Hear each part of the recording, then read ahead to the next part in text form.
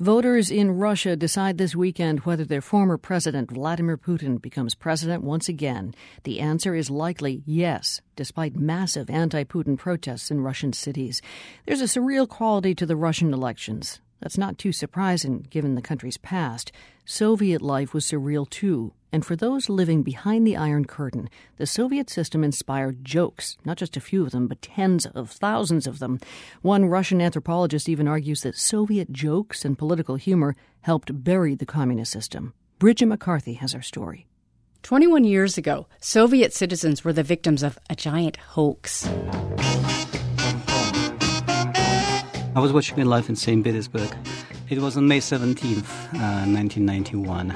Alexei Yurchak had settled in to watch one of his favorite TV shows called The Fifth Wheel. It was a very popular program for several years. It had a huge audience, and they did weekly an investigatory story into Soviet history. Sort of like a Soviet version of 60 Minutes.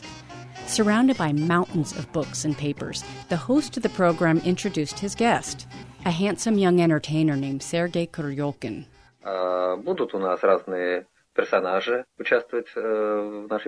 And he set up the program by saying that it will be an investigation into the history of the Bolshevik Revolution and that he has some new facts about that history which remain unknown to this day. It had to do with mushrooms. Lenin and the other Bolshevik leaders really liked mushrooms. Not just ordinary mushrooms, the hallucinogenic kind. So basically his point was that they ate so many mushrooms that the mushrooms started affecting their personality, and they started seeing pictures of big historical events. And when you eat very powerful hallucinogenic mushrooms, he claimed, which is completely fake, they have a power to replace your personality completely, and you become a mushroom. And then he said, in short, I want to say that Lenin was a mushroom. For the next hour, Kuryokin presented historic photographs and other documentary evidence to make his case. Neither he nor the program's host ever let on that it was a joke. So people didn't know what to make of it, and many people believed it. Even the station's managers didn't know it was a prank. Alexei Yurchak says this show is still being talked about in Russia. It was also a political watershed. It was really the last indication that the Soviet Union was imploding, that the whole ideological system and the system of truth of communism had no foundation behind it. Because a little-known actor had reduced Lenin, the Soviet deity, to a joke, not in the kitchen, but on state television. Alexei Yurchak is now a professor of anthropology at UC Berkeley and the award-winning author of Everything Was Forever Until It Was No More, The Last Soviet Generation. He illustrates the way humor helped erode the communist system. The Lenin mushroom hoax was an example of a whole genre of irony which developed in the late Soviet period, in the 70s and 80s. We call that genre stub. It's directed at some person or at some statement, but it imitates it. Yurchak says it's a lot like Stephen Colbert and Jon Stewart's brand of humor. Another type of humor that was even more prevalent during the Brezhnev era was Soviet jokes or anekdoti. A man on Red Square shouts, "Brezhnev is an idiot!" He gets sentenced to 15 years, 5 years for insulting the Soviet leader and 10 years for betraying a state secret. You couldn't go through life on a daily basis without hearing constant jokes everywhere. Brezhnev rehearses his speech for the opening ceremony of the Moscow Olympic Games in 1980. Oh, oh, oh, oh, oh. His assistant.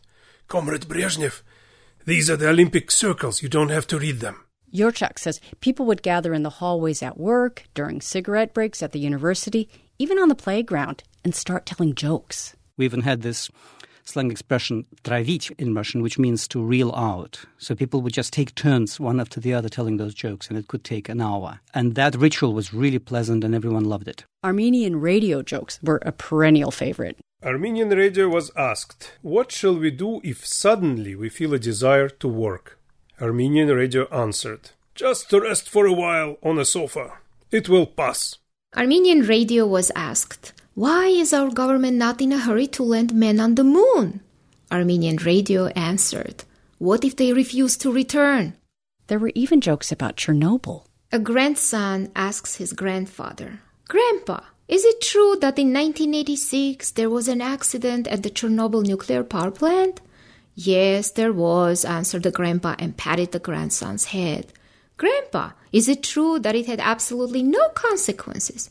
Yes, absolutely, answered the grandpa and patted the grandson's second head. I've been collecting stories that are told in the Soviet Union by their people among themselves, which reveal they've got a great sense of humor, but they've also got a pretty cynical attitude toward their system. Ronald Reagan was also a big fan of Soviet jokes. A member of his staff collected some 15,000 of them, which the president used to spice up his speeches. 3 dogs, an American dog and a Polish dog and a Russian dog. They were all having a visit, and the American dog was telling them about how things were in this country. He said, you know, you bark and you bark long enough, and then somebody comes along and gives you some meat. And the Polish dog said, what's meat? The Russian dog says, what's bark? It's very easy to make a claim that these jokes really show that people are resisting the party. And it's very triumphalist point of view. But Alexei Yurchuk says jokes weren't just a form of political dissent. Soviet citizens were also laughing at themselves because everyone had to participate in the system, whether they believed in it or not. During the Brezhnev period, life became really quite absurd in many ways. And people were involved in that. They were involved in reproducing that absurdity in some way and making it meaningful, making it livable. So the jokes were a way of dealing with it. Still, he says, Soviet anecdoti unwittingly set the stage for the collapse of the Soviet Union. They really emptied out the system from inside. They didn't do it by resisting it directly, but by constantly drawing attention to the huge, and sometimes hilarious, disconnect between the official rhetoric and reality. Armenian radio was asked, when the final phase of socialism, namely communism, is built, will there still be thefts and pilfering? Armenian radio answered, no, because everything will be already pilfered during socialism. Soviet anecdoti disappeared when the Soviet Union did. But guess what? Russians have rediscovered the power of humor. Citizens in several cities recently got around the Kremlin's ban on unsanctioned public gatherings by staging toy protests with Legos and teddy bears holding tiny signs like, "I'm for clean elections." Authorities responded by banning this form of protest, saying toys are not citizens of Russia. For The World, I'm Bridget McCarthy. The chairman of the election commission comes to Putin after the election. I have good news and bad news. Which do you want to hear first? Putin says, give me the bad news. Zyuganov, the Communist Party candidate, got 75% of the votes. Holy crap, cried Putin. What's the good news? You got 76. Jokes about Putin and allegations of vote rigging have spilled out onto the streets. You can see them on protest signs. We've got a selection at theworld.org. And while you're there, you can hear a podcast interview with Ben Lewis, who's the author of A History of Communist-Era Jokes. It's called Hammer and Tickle. It's at theworld.org.